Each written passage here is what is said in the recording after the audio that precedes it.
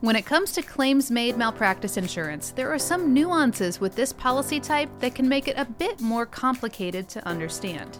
One of the most distinctive characteristics of this type of coverage is how it starts at a low premium and then increases in price every year for 5 years.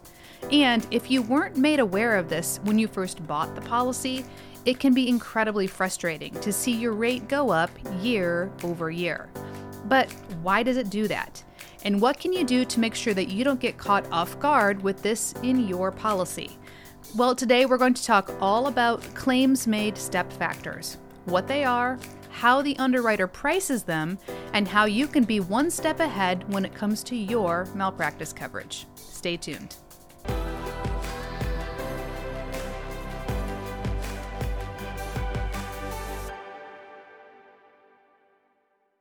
Welcome to Malpractice Insights, the show dedicated to helping healthcare professionals understand medical malpractice insurance and providing you with the solutions you need so that you can get back to the work of practicing good medicine.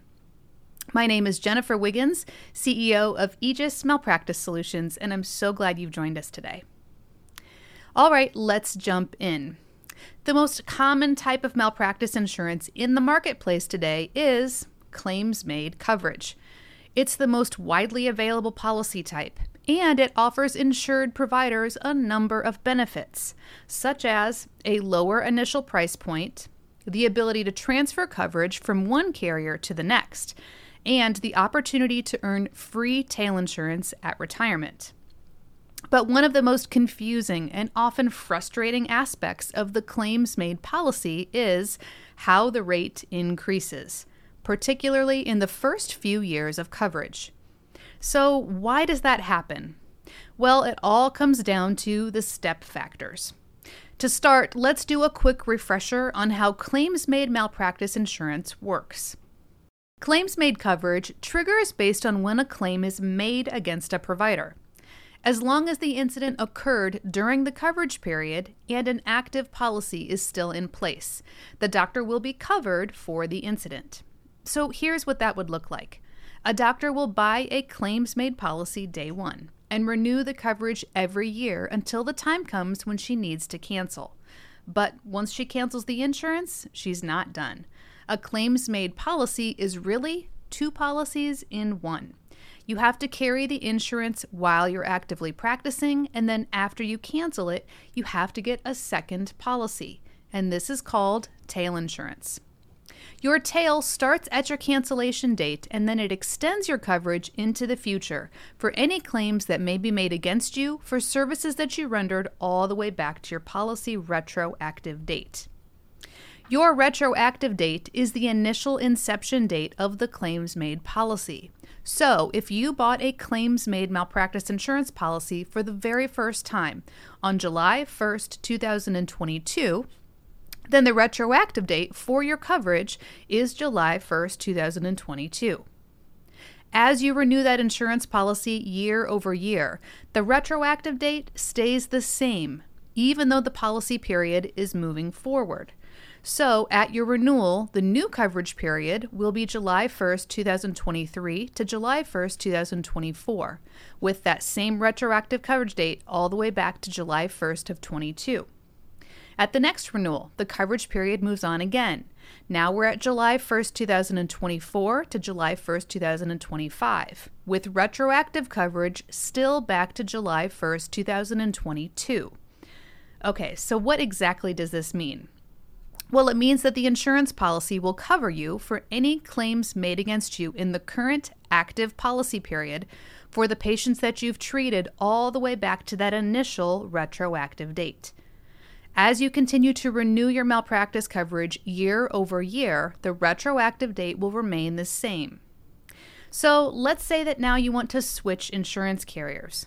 Well, even if you move to a new insurance carrier, you can request that that new company continue this uninterrupted protection by requesting a claims-made policy that includes prior acts coverage.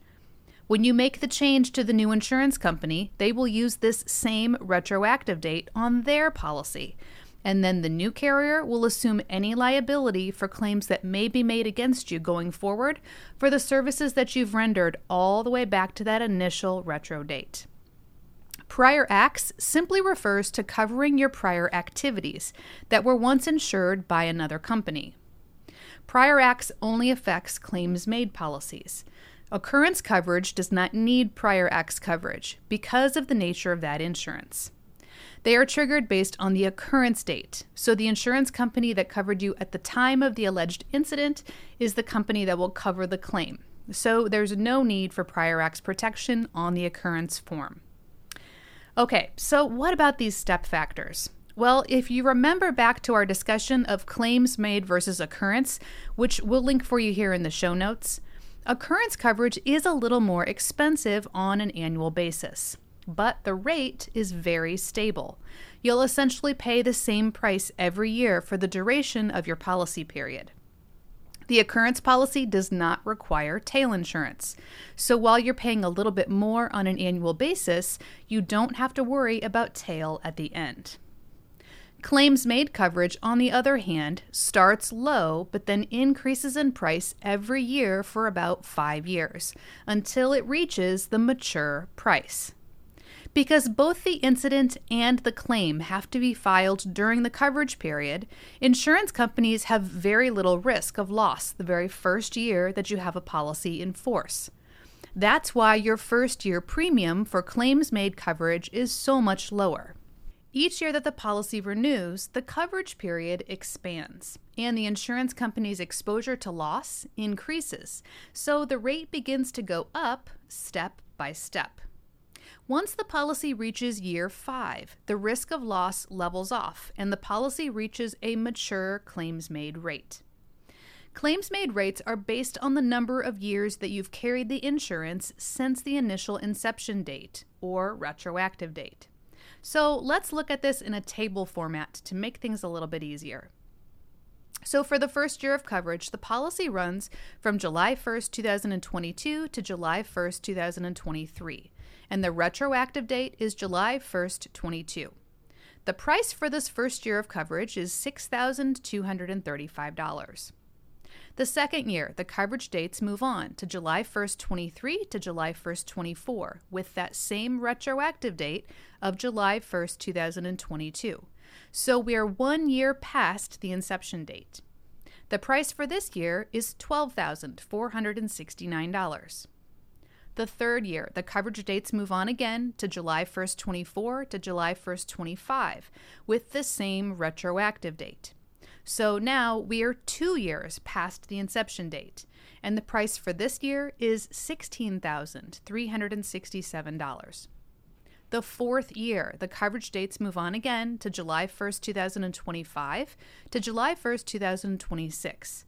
Same retro date, so now we are 3 years past the inception date, and the price for this year is $17,925.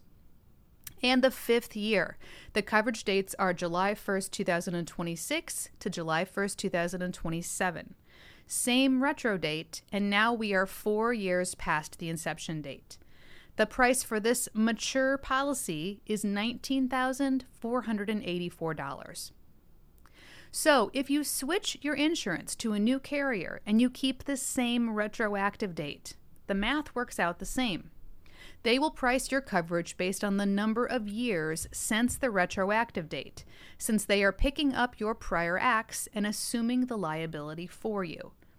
If you happen to switch mid-term or on a date that doesn't exactly align with your retroactive day and month, the new insurance carrier will prorate the price, essentially blending the rate between the years depending on how much coverage they're picking up.